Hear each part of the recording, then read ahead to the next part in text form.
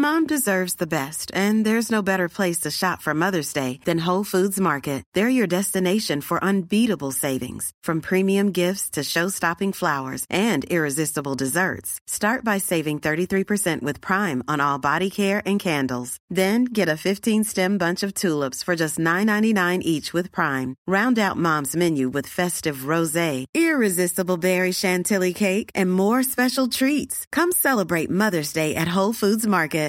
Flexibility is great. That's why there's yoga. Flexibility for your insurance coverage is great too. That's why there's United Healthcare Insurance Plans.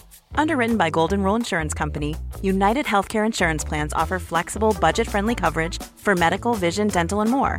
One of these plans may be right for you if you're, say, between jobs, coming off your parents' plan, turning a side hustle into a full hustle, or even missed open enrollment. Want more flexibility? Find out more about United Healthcare Insurance Plans at uh1.com.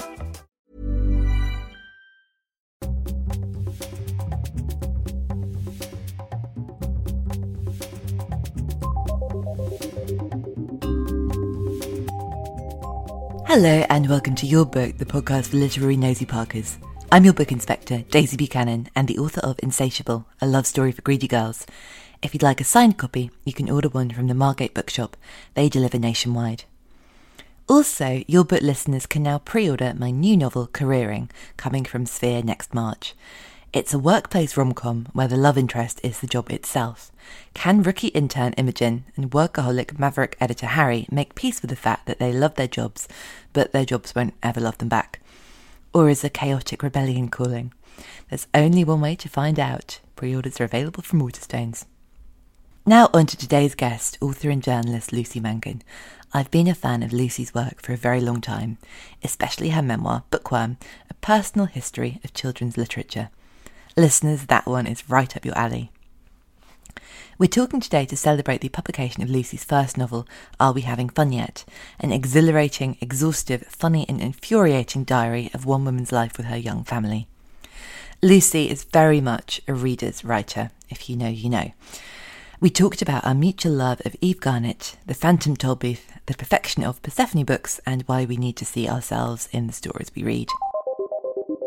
Thank you so much for being on the podcast. I have been desperate to invite you on for ages, and I love the book so much. I love Are We Having Fun Yet? And it's just so funny and exhilarating, and it's making me feel really, really cross, but sort of deliciously cross in the way that fiction can. I hope so. Yeah, people keep saying to me there's such a lot of rage in it, and I thought, God, I thought I'd really held myself back. I thought I did really well to get the balance right. Well, I don't know if it's because I listened to you on the Mid-Alt podcast, and I love them, and I love their podcast. So yeah, I think the anchor there was I think they were very keen to get the rage out, or to start the rage. But also, I know on that podcast you said that of late you've not been reading in the way that you usually read. I mean, the pandemic has been such a weird time, and over lockdown I went in and out. You know, sometimes I was just reading like my life depended on it, and other days I'd just be staring at the wall and going, imagine reading, imagine, what a joke. And there was one very weird period that actually was quite frightening and upsetting, where I couldn't read, didn't want to read, and couldn't imagine ever being a reader again. I didn't feel like a reader anymore. It was like a thing I once did and now was over for me. And that was really, really weird, because there've been times when I, haven't been able to get into books, and there's been times when I haven't really been in the mood very much, but I've never not felt like a reader. And I did towards the end of lockdown. I was like, everything, just something had been lost in me, kind of cauterized. It was very, very odd. Must have been so frightening, because I also loved your memoir, Bookworm, and I know that, you have been reading in a passionate and very immersive way for as long as you've been conscious. Yeah, exactly. It's it's not till it goes that you realise what an important part, or what a large part of your identity it is. It's like when you lose a job for the first time, and you kind of go, oh God, my work is part of me. I didn't realise, because I've always been at work. But reading, I mean, whoever thinks that's going to go? So what was the book that brought it back? There wasn't really. I mean, I'd love that to be the kind of Damascene moment or the cure, but it really wasn't. It was just a gradual recovery once we came out of lockdown. I think it feels like it's been a really long time since I read properly, immersively, like I used to.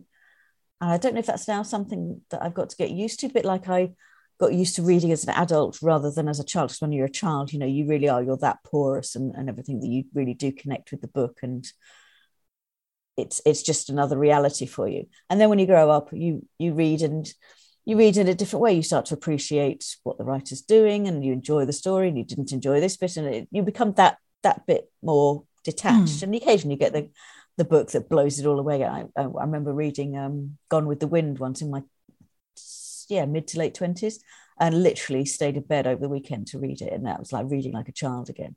And the same again years later in my late 30s, reading Patrick Ness's The Knife of Never Letting Go. Again, it's just such a cracking story, as well as being clever and moving and all the rest of it. I don't know the Patrick Ness at all. It's his YA trilogy. The trilogy overall is called Chaos Walking. And Knife of Never Letting Go is the first one.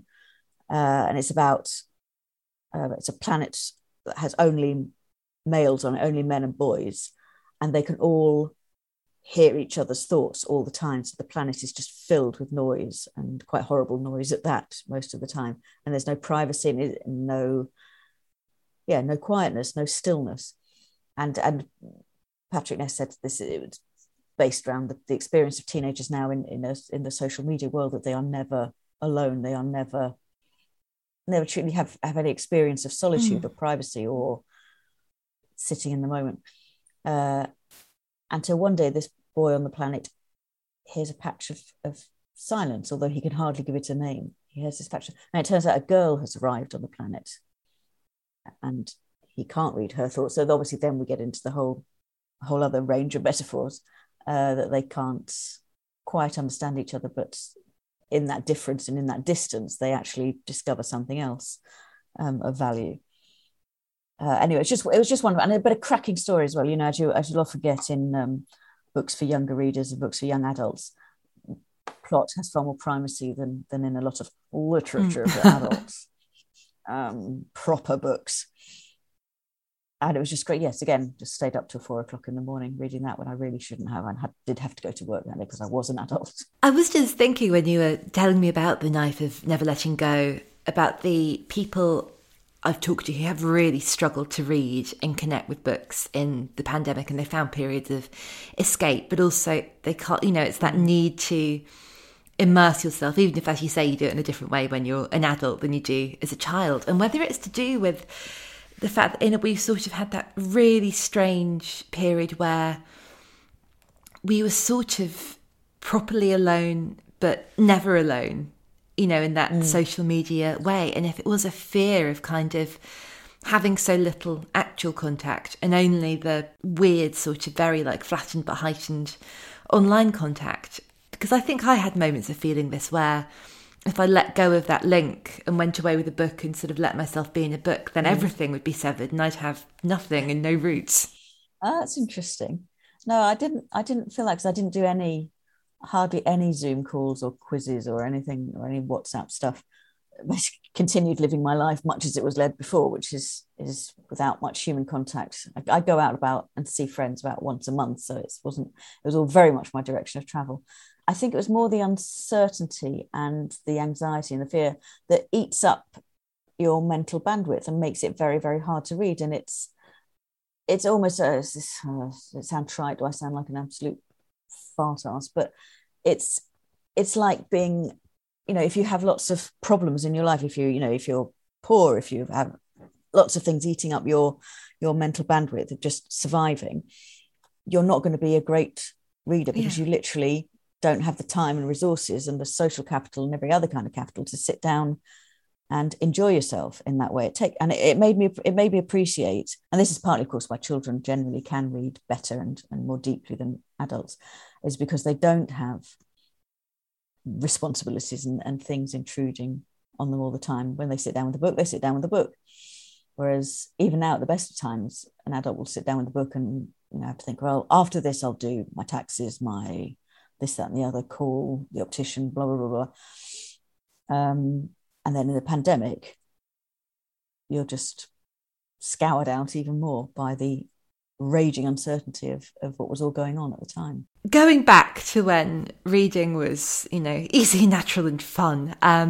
When you started writing Bookworm, I was wondering whether, when the book was kind of emerging, even before the writing started, if there was one particular book where you thought, I must put this book in my book. This is the book that I need to tell other readers about, and this is the book that I need to remember. There were 2 or 3 really, and then there was just a cascade. How could I put this one in? Got to put this in. But it was Tom's Midnight Garden, which is just and remains probably the most perfect, closest to perfection you'll ever get for a children's book, especially, which is a time slip book with Tom goes to stay with his aunt to recover or to get away from measles, and it's in a converted Victorian mansion house. And of course, when this clock strikes midnight, it slips back to how it was. The old house is complete, and the garden is back, and Hetty, who lives in the garden, is back. Hattie, sorry. And it's just the most beautiful, and it's modulated so carefully, and you barely you barely notice the slip, and you accept it all entirely, and the world is perfect, and the relationship between the girl and the boy across time and space is just exquisite, and the whole thing was just so lovely. I thought, if anyone, it's more or less a classic, so I mean lots of people do know about it, but that was the one I really wanted to write about. And then there was The Phantom Tollbooth, which was the first book I ever read that was about words and really about writing in a way, and made me conscious that what I loved about words was that you could play with them as things as well as make them read them as a story. They were sort of fun in themselves, my version of Lego, really. But Phantom Tollbooth is about the Dictionopolis and Digitopolis, and Milo, this bored, disaffected, awful child, goes to visit them in his little toy car that mysteriously gets sent to him through a phantom and has to pass through a phantom toll booth. And again, you just accept this because it's so brilliantly written out. Off he goes. He goes through the doldrums, which are obviously quite a depressing place, and meets Humbug and Tok the watchdog and all this kind of clever stuff. Meets all these characters, and it's kind of heightens Lewis Carroll in a way by Norton Juster. And I just loved it as a completely different plane of understanding. And they were sort of my twin poles of childhood reading. And then the third one was the first funny book I ever read, which was Private Keep Out by Gwen Grant. And that was, apart from being very funny, it's this nameless heroine who lives in a Nottinghamshire colliery town just after the war.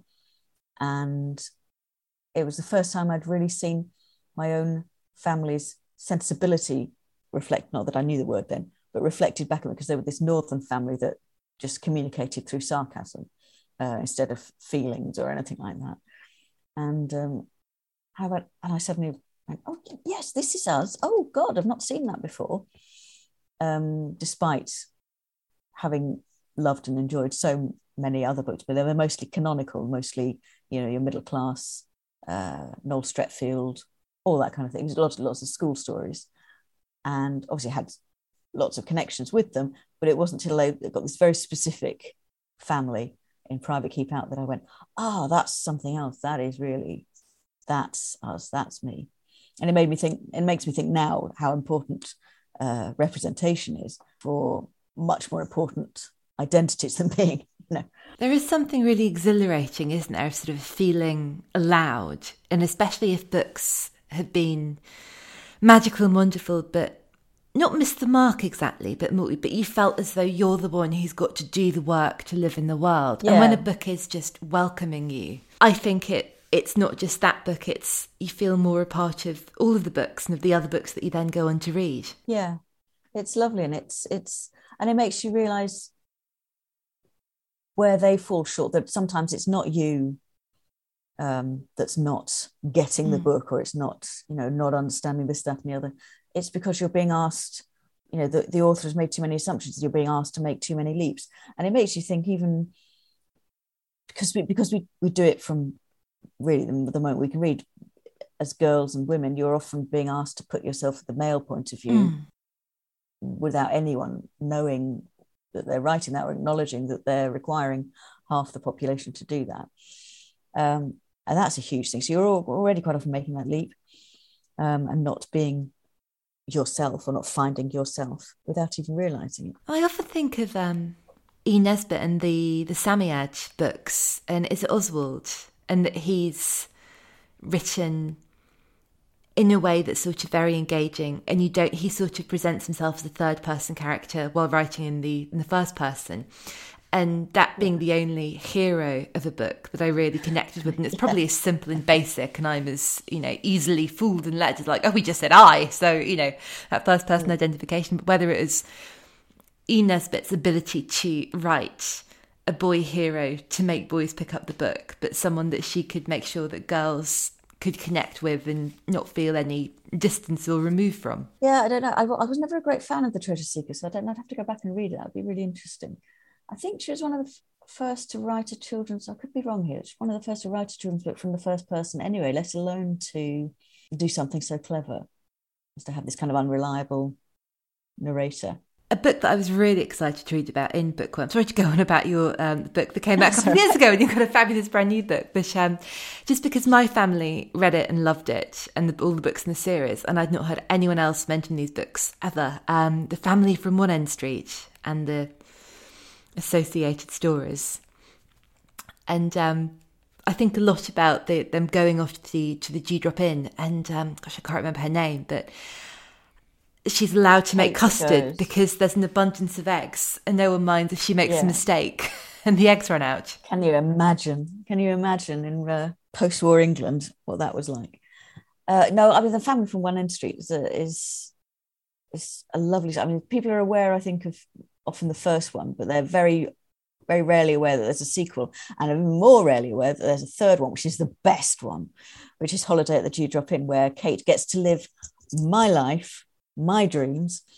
I really did think this book was written especially for me, but she goes off, this town child goes off to stay at the Dewdrop Inn, which is a thatched cottage and pub, for the whole summer, and gets to do the whole, the county fair, the wildflower gathering, everything, and you basically just live in a village in the 19, I can't remember where it's set, because the first one was quite early. I want to say she wrote that in the 30s, but I could be wrong.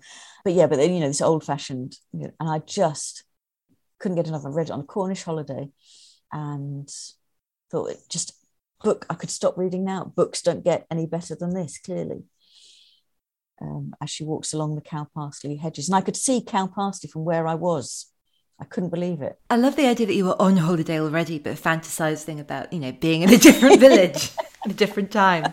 Well, it was still 1980, whatever, and the present. Who wants to live in the present? God. Not me at the age of 10. Or me at the age of 36, if I'm entirely honest. Oh, you should see me at 47, Christ. I know there was lots of kind of 18 months ago, everybody went off and read The Plague and things, but were there in times when we need joy in literature, or wherever we can get it, what are the books that bring you joy, and are there books that you reread often in desperate times or times of necessity? I think I was a fool for much of the pandemic, because I have a sort of rule now, which again is stupid anyway. I have a sort of rule at the moment as I get older, which is not to reread while I've still got new stuff to read. Now, of course, I have more new books now, literally, or unread books, I should say, to see me out. However long I live, I cannot read the books I currently have. So I'm on a hiding to nothing with finishing them anyway. But what I'm doing in the meantime is denying myself the deep, deep pleasures of rereading and comfort reading. So I must stop that. And I hereby pledge to stop that. And especially so during the blinking pandemic, because looking back, what I really should have done and wanted to do was reread Maeve Binchy, Light a Penny Candle and Circle of Friends before she started writing about Modern Ireland. That doesn't, I like the past stuff again. And I should have reread all my lovely Nora Lofts and just given myself a break, because there's so much value to rereading.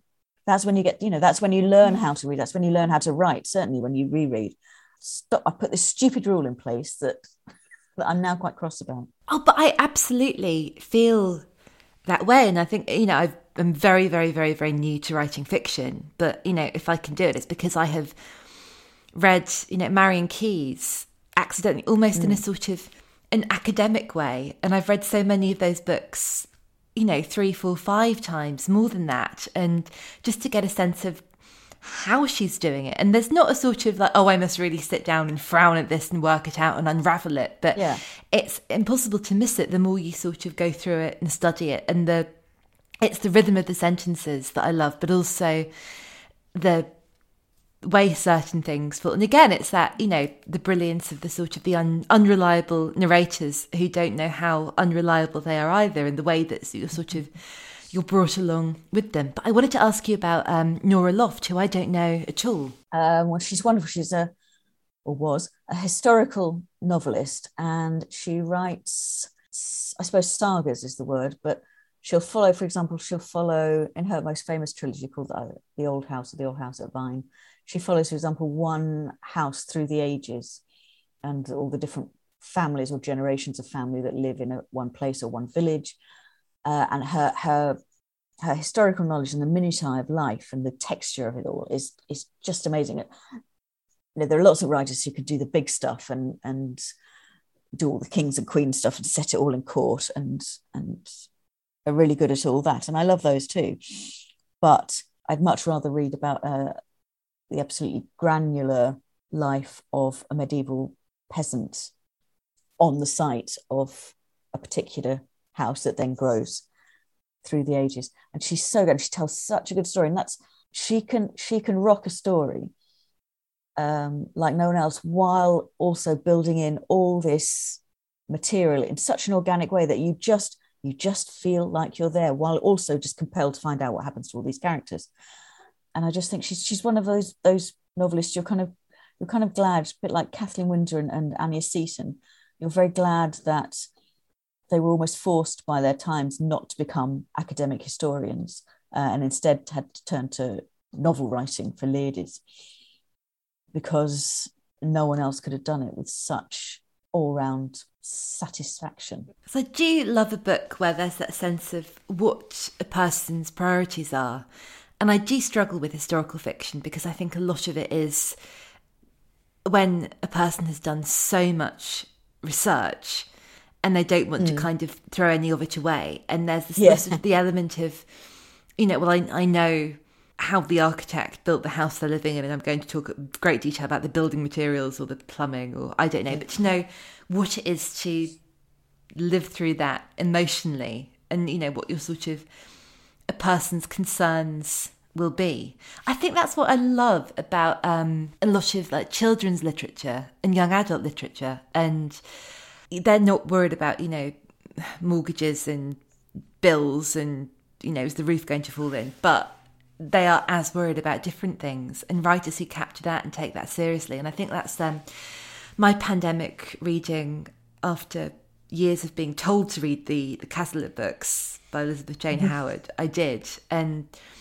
I just think she writes the children so brilliantly well, because there is that sense of they have so many anxieties and fears and concerns, and of course they do, because they're all sort of like, don't worry about it, but war is about to break out. But that sense of how you'd apply your sort of an intelligent but childish mind to processing all of that. I mean, I suppose that's what we're always looking for, isn't it? In any book, you're looking for a writer who's totally in command of their material, but is also confident enough and secure enough in themselves to then get out of the way and tell the story and just use what they know to inform it, rather than, as you say, just give you basically an extended Wikipedia entry with a bit of plot thrown in.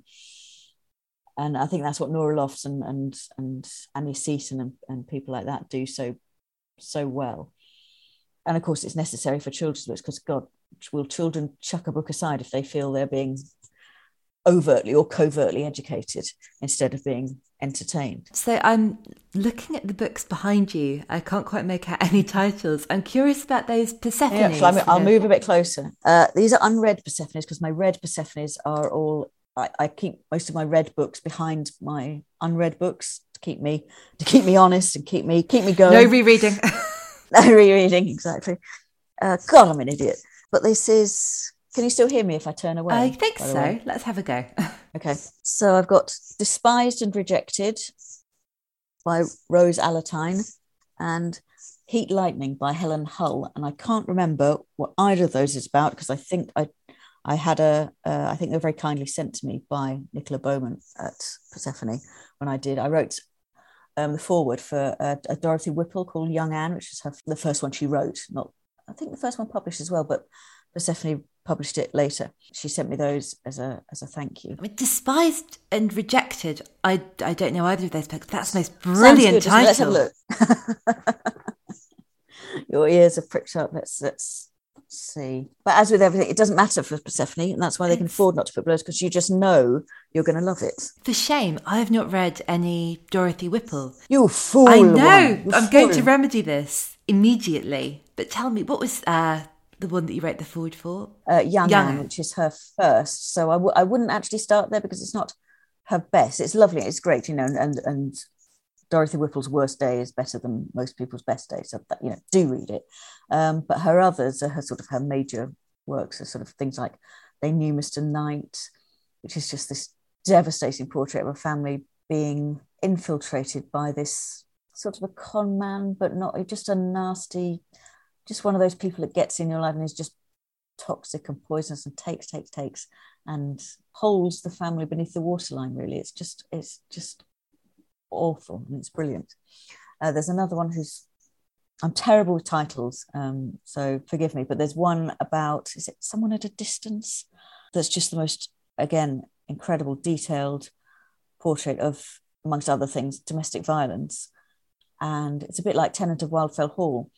Nothing, most of it happens off screen, as it were, but you feel the fear, and that very particular fear and tension and malign influence of someone who's got control of a household. I am intrigued. I went in on this. Do be. The vibe I'm getting, correct me if I'm wrong, is sort of like if Anita Bruckner were to write psychological thrillers. I don't know. Do you know, I've never read any Anita Bruckner, and I don't even know enough about her to know her vibe, so I can't tell you. A lot of people, I think, take again Anita Bruckner for good reason, because she's been sort of, I think, marketed as being quite direct. Friend of the podcast, and me, Andy Miller, is on a one-man Bruckner crusade, but she's so funny.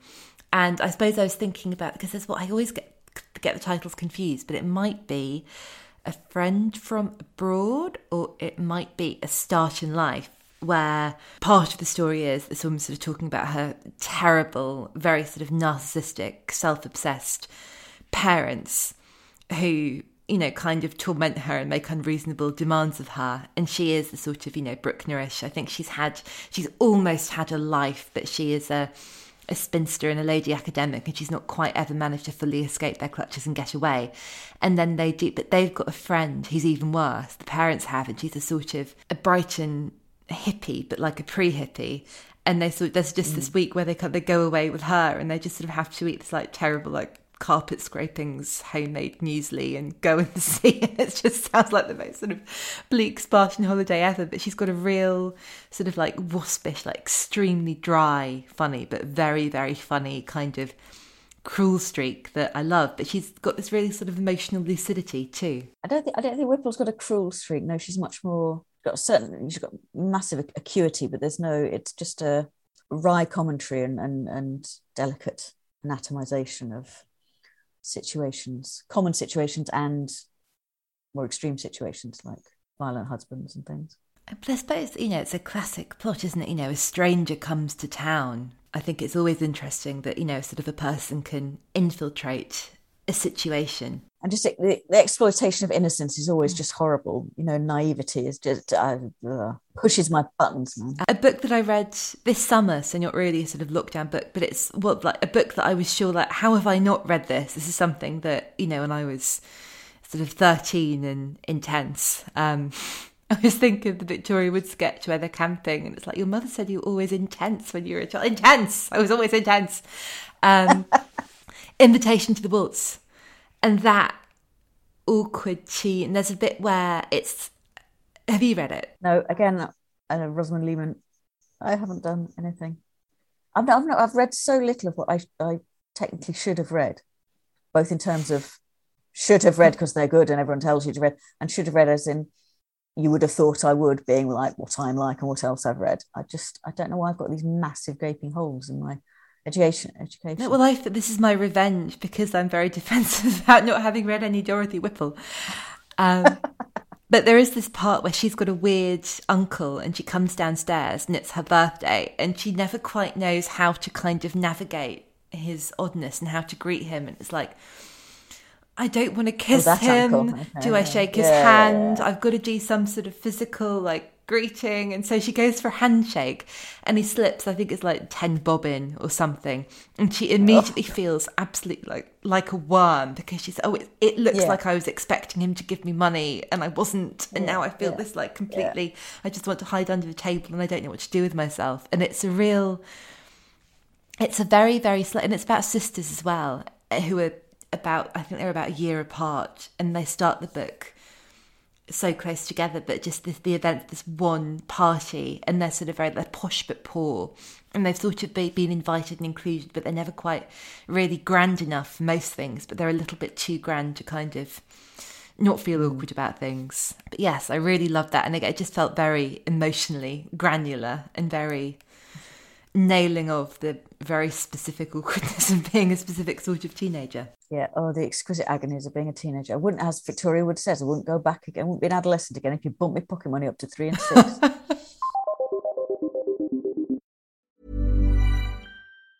Mom deserves the best, and there's no better place to shop for Mother's Day than Whole Foods Market. They're your destination for unbeatable savings, from premium gifts to show-stopping flowers and irresistible desserts. Start by saving 33% with Prime on all body care and candles. Then get a 15-stem bunch of tulips for just $9.99 each with Prime. Round out Mom's menu with festive rosé, irresistible berry chantilly cake, and more special treats. Come celebrate Mother's Day at Whole Foods Market. There's never been a faster or easier way to start your weight loss journey than with PlushCare.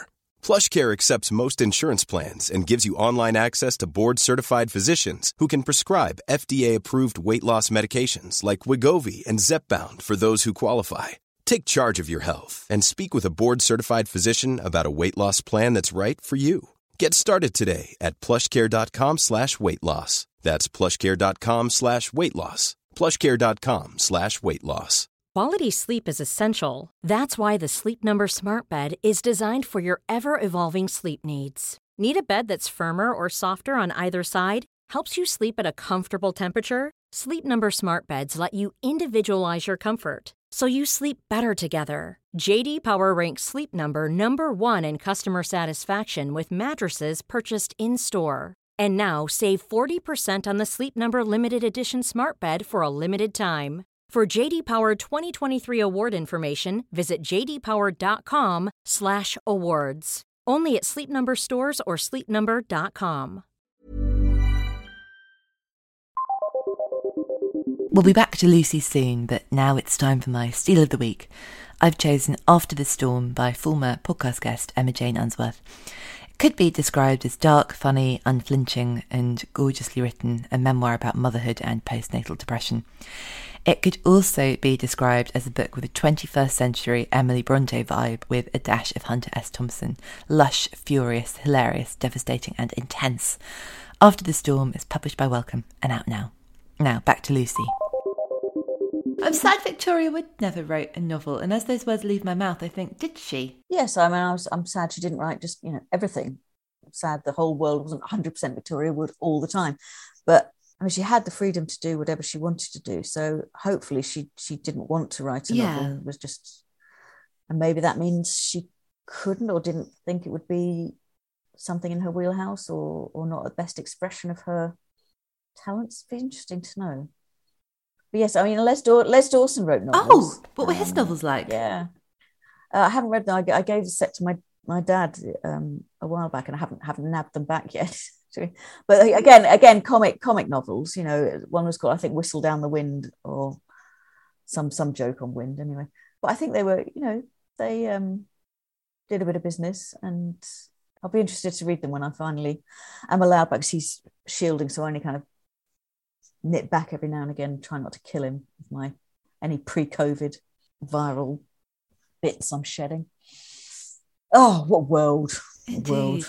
And I wonder whether it was a sort of, you know, lulls a poppin' thing, or whether he wanted to be, you know, a little bit more serious. I think Les Dawson did have a bit of a hankering to be taken more seriously, or at least to be appreciated properly for what he was actually doing. Because I think that's slightly different. I think he, like a lot of comedians, got a bit annoyed at people think he was easy just to come out and be funny if you were funny. But of course, there was a lot more going on than that, and he liked to write. I mean, it was tongue in cheek, all his stuff about I remember I was sitting looking up at the sky, looking at the velvet as if scattered, you know, as if a handful of diamonds had been scattered over a black velvet throne. I thought, I must put a roof on this ladder. You know, so he liked to do all the riffing and a proper, you know, that is writing right. It's not just one line of gags. But I suspect the novels are more of that kind of thing. You know, to be very, very pretentious about it, I think, you know, great comedy is like poetry, and it is about rhythm and economy and really nailing feelings and ideas, and that mix of what is familiar and what is surprising at the same time. I know you mentioned Private Keep Out, but I think it's a hell of a thing when we discover for the first time that novelists are allowed to be funny, and it doesn't have to be a very serious business, and there are funny books out there. Woodhouse was always a discovery. I mean, the Just William books are kind of juvenile Woodhouse, and then when you do discover Woodhouse proper, they're just such a joy. Again, that's another one I should have reread in lockdown. What an idiot! Where it is just, you are reading just for the joy of the sentences and the joy of Jeeves and Wooster. What more can you say? Just these fleeting descriptions that conjure up in you know, a world entire, and plot works perfectly, and it takes just, you know, nothing lasts longer than it takes to read it. I think a lot about how, more than any other sort of book I love, maybe even more than someone like, you know, Problematic Fabian and Gleichen, but those books are really, really quite similar, you know, structurally. You're not surprised, but you always are. Like, you know, I would never, ever, ever, ever hold it against him. Not that, you know, him or his estate should care, but to have, because producer Dale is a prolific reader and collector of P.G. Wodehouse, and there must be at least 100 or 200 of those books in this house, and you sort of always know what you're going to get, but it's nothing other than wonderful. Wodehouse himself, you know, used to say he'd often get halfway through a book and realise he'd written it before. He'd used the plot before and have to start again. So yeah, but it's all in the execution. And are you Jeeves and Wooster rather than Blandings as a personal preference? Yes, I've never really got into the others. Maybe Smith a bit, but yeah, no, Jeeves and Wooster I think are the best. First one I've read, which has always been my favourite, I think, just because it was the first, and I had that giddy, I can't believe this is a book, and also it's sort of a book by like an old writer that, you know, looks like I'm doing proper reading, but I'm just cheating and having a lovely time. It's The Indiscretions of Archie, and even that his sort of the English aristocracy and their sort of bumbling nature versus these very sort of, you know, sharp-eyed, sharp-tongued Americans who didn't quite have a sense of irony and very sort of times money about things. And Archie is the sort of the in-law just making everything worse and worse. I'm just very, very fond of that book and that world, and that's something that I'd like to reread. Also, I love The Clicking of Cuthbert and the golf ones, and I don't really know why, because, you know, to the point of back to, you know, Enid Blyton skipping all of the lacrosse matches, but short stories about golf I really, really enjoyed.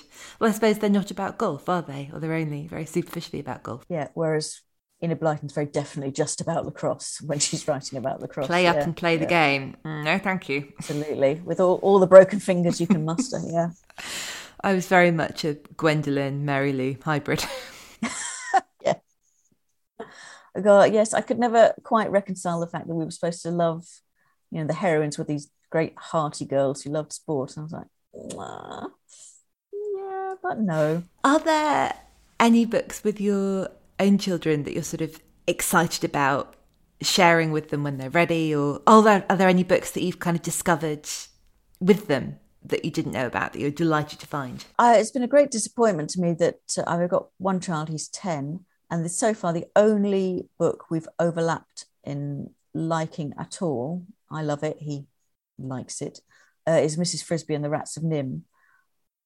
Because for everything else, he's very likes fantasies, he likes big sweeping epics, whereas I was always very, the furthest I ever got in fantasy is the Narnia books, obviously. Didn't do Tolkien, didn't do any of that. I like realism, naturalism, whereas he's like, children, I can see children anytime I like. Give me swords, give me dragons, and all the rest of it. And now he's reading The Eagle of the Nine, which is Rosemary Sutcliffe, who I've never been able to get on with, despite everyone and knowing, and clearly I can see she's extraordinary talent and clever and brilliant writer, but just not for me. And he's off reading Eagle of the Ninth and talking to his grandfather about it, and leaving me out, bookworm of bookworms, out in the cold. Nice. Don't have kids, people that just disappoint you at the most unexpected turn. That does seem to be actually in Are We Having Fun Yet? I love those kids, and I just love Evie as a sort of brilliantly malevolent presence. Do you have any favourite siblings in books, or dream or nightmare brothers or sisters that you'd like or hate for your own? I still do love the Marlowe family in the Antonia Forrest books, who's another underrated author who never quite got her due. She wrote, I think, 10 books about the Marlowe family. 4 of them were school stories, and they were the ones that kind of got republished and were taken. So you got these 4 books basically out of sequence, with the remaining, and then the remaining 6 really never got republished until very recently by little independent imprints. But they were great. There was sort of 8 of them, I think, 6 girls, 2 boys.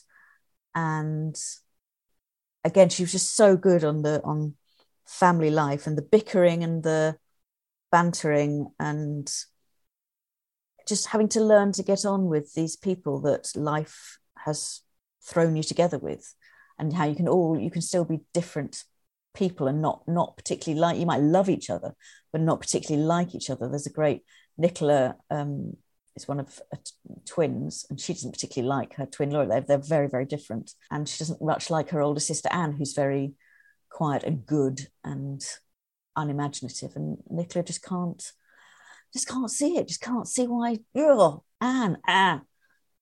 And it's brilliantly drawn how they're all part of a family. They love each other, but they don't necessarily have to like each other, which I think is a very subtle distinction to be drawing for especially that quite young age group. But I'd quite like to be part of that clan. And that's really interesting, I think, that even though it sounds like they're not having a happy experience and that loving but not liking each other, there's still something that draws you in and wants to be in that world. I think it was the idea that, I think this is probably early signs of introversion, this idea that you could be with people, and they also had a very big house, they could go off and be alone at any time they liked, but this idea that you didn't have to get on with people, that some people just didn't suit you and you should just remove yourself from the vicinity, and that would be better for all concerned, is quite a nice idea, I think, to be alone in a crowd. So I used to go quite often when I wanted to feel more alone. I'd go to IKEA and wander around there,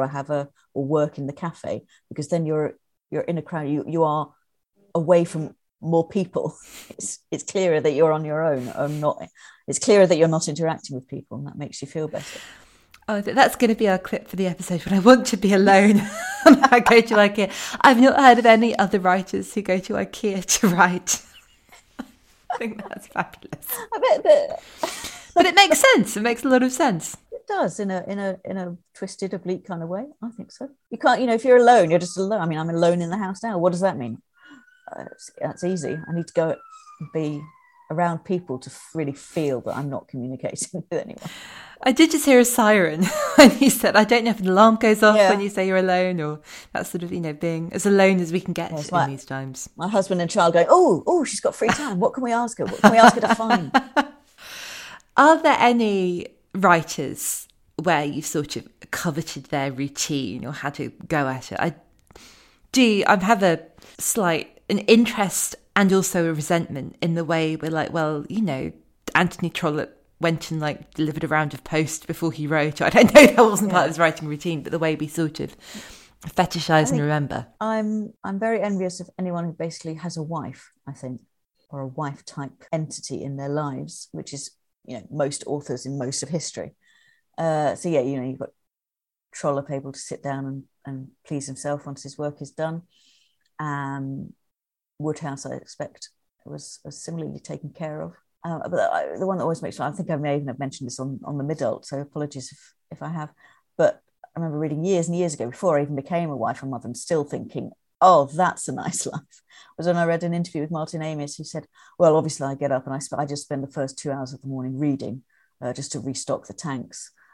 I was like, oh my God, what a world that encapsulates. But yes, that's what I'd like. I'd like, 2 hours to read, first of all, and then get on with my writing day, which is not how it works at all. Oh, as a woman with few demands on me, a lot of time to be lazy, I do like to start the day reading. But I think that's really interesting. This notion I want you to. I want this for everyone. This is what we still have. But this idea of kind of restocking the tank. And I think I hear lots of writers say, well, I can't possibly read a thing when I'm writing. And I try to not read anything that feels too close to what I'm doing, because there's always that fear of, I think I've got this right, when our first ever episode, we had Dolly Alderton, and she was saying that she was sort of going back over, I think, the first draft of Everything I Know About Love, and she'd written a line. She's like, oh, that sounds good. I'm really pleased with that. Like, well done, me. And then had another thought, and I can't remember who the poet was, but she's like, oh, that's John Betjeman. That's not me. I can't use this. I can't keep this in. And so there is always that sort of, can I write, or am I just a mimic? Am I just parroting? Yeah. But I do think it keeps that bit of your brain in good nick to be in the, in someone else's imagination. Yeah, I think it basically depends what stage of writing you're at, isn't it? If you're in the middle of a novel, I can see that many people's urge would just be to, watch telly and chill out at the end rather than read and use that same half of your brain.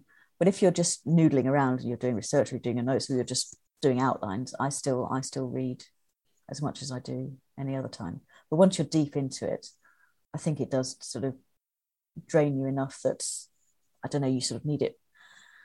You need stimulating in some other way, and just a night's sleep will restock your word tanks enough if you've just got to write your own blinking stuff. Is hard. It really is. I was wondering, what is on your pile? Is there anything that you have not yet read that you're really, really, really excited about getting to? And also now, with me as your witness, you said you are going to commence the rereading. What you're going to reread first for comfort?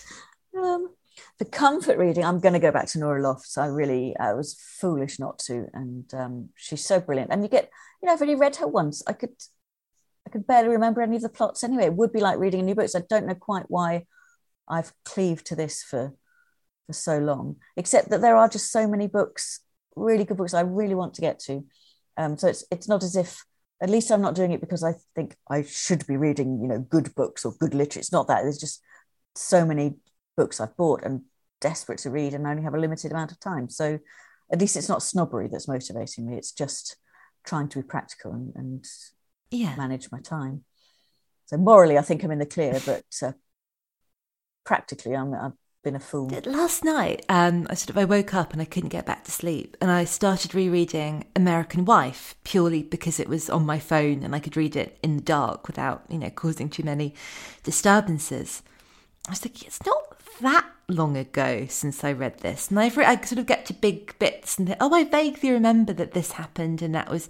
But I was really quite taken aback as to how I remember really, really, really enjoying it and thinking it's wonderful. And also, it's rooted in fact, so things that I should remember. But did I take nothing in?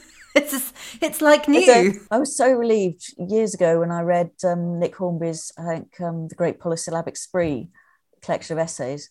And he said, I retain so little now. It's like they've slipped completely out of my mind. He said, I just have to hope that there's some deeper shadow memory somewhere that is still going in and affecting me and doing me good, or I'm retaining an impression somewhere in my brain or soul, because otherwise it does feel rather pointless. And I think I just have to hope that's there, because I can't remember. So I keep a reading list now, because I can't remember what I've read. If people ask me, I have to go, I'm sorry, I must consult the document. I know I really, really enjoyed this, and it's nothing to do with how much I loved it or admired it. It's just my calcifying brain. But then I just try to make myself feel better by thinking it can't be infinite. And when we're younger, we are so porous, and there are fewer things, and we can be so much more passionate about it because there's room. And now it's got to be a little bit one in, one out. Yeah, but also things are new as well. So they strike you with the force of novelty when you first read about. I remember in one of the Antonia Forest books, in the end of term, Laurie, one of Nicola's twin, has this moment where she's thinking about letting Nicola maybe play in the netball match because she's hurt her leg. And there's it takes a whole paragraph to unpick what she's thinking when she says the first part of her mind, the easy part, thought just how much fun it would be for Nicola to play and how good of Laurie to let her. The second part thought that if she did this, that then somehow it would come about that she would somehow fate would reward her by letting her play the part she wanted in the Christmas play. And then the third part, the underneath part, the bit she really didn't like, thought that if Nicola was discovered, there would be an almighty row, and she almost certainly would not be doing the part that Laurie covets in the play. And even though Laurie still wouldn't be doing it, she wouldn't mind so much. And so she sort of broke apart, unpacked all these layers. And I remember thinking, oh my God, other people, that means everyone else probably has layers of internal life, just like I do. That's amazing. And I was, sort of looked out onto humanity slightly differently after that. Whereas now I don't really see how anything could strike me with that force in what I read now. So of course it's not going to sink in the same way. I can still partially at least recite that from memory from 30 years, oh God, no, much more than 30 years ago, 35 years ago, because it's new and you're open to it. And as you say, you've nothing else crowding it out. And maybe that's all that matters, really. It doesn't matter if we don't remember the last 5 things we've read without consulting a list, as long as we remember those special, intense first things still. Yeah, I hope so. And yes. I do wish I could actually just remember what I'd read. So what's the next new or new to you book that you may not remember immediately afterwards, but that you're looking forward to? One I will remember, because it's non-fiction and I find those easier to remember, is Word Hoard by Hannah Vidine, I think. Sorry, again, names. But definitely called Word Hoard. And it's about, as I say, non-fiction book about the vestiges of Old English that are left in our current English, modern English. And it's just a lovely, lovely read. Again, it's one of those books, like we were talking about in the context of fiction, but one of those books where by someone who's so knowledgeable, so steeped in their knowledge, that they don't have any desire to show you how clever they are. They only want to communicate their knowledge and their enthusiasm. And it's written with such love and care and accessibility to the layperson that you can feel it just doing you good as you in feeding your soul and your brain at the same time. So I'm loving that. I've just started that, and then I've got 9 billion others lined. I'm reading my first Karen Slaughter, who again which is a thriller, and again just a fantastic storyteller, a bit like Lee Child and Jack Reacher, just pound, hit the beats and get you through it, and just a really good, invigorating read.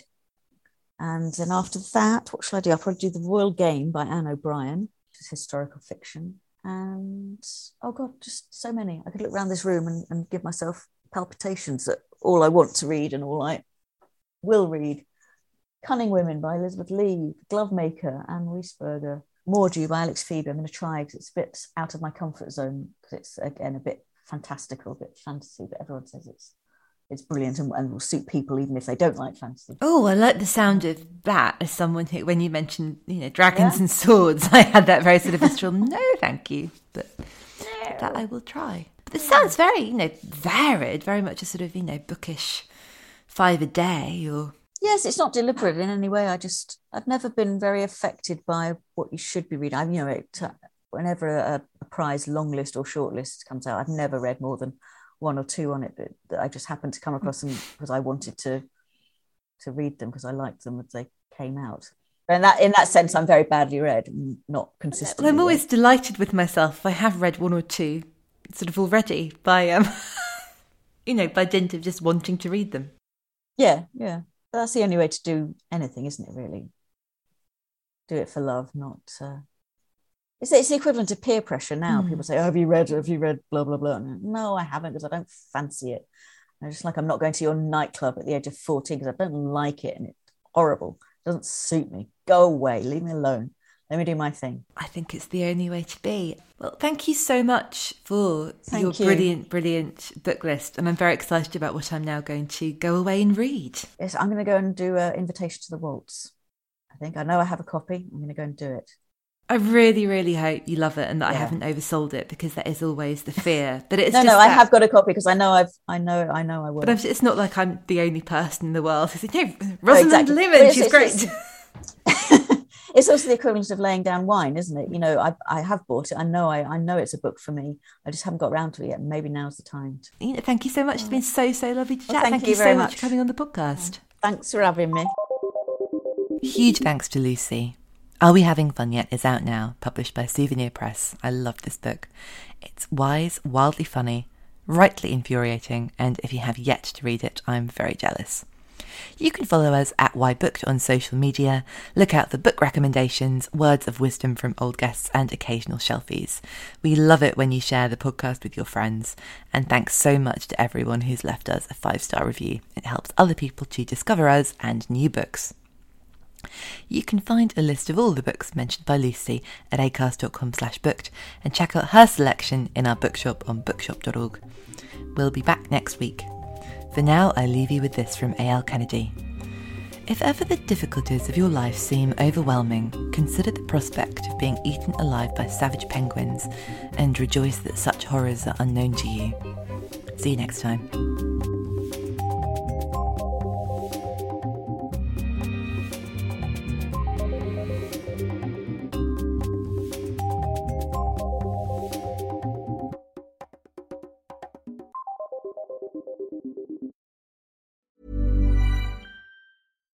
Here's a cool fact. A crocodile can't stick out its tongue. Another cool fact, you can get short-term health insurance for a month or just under a year in some states. United Healthcare short-term insurance plans are designed for people who are between jobs, coming off their parents' plan, or turning a side hustle into a full-time gig.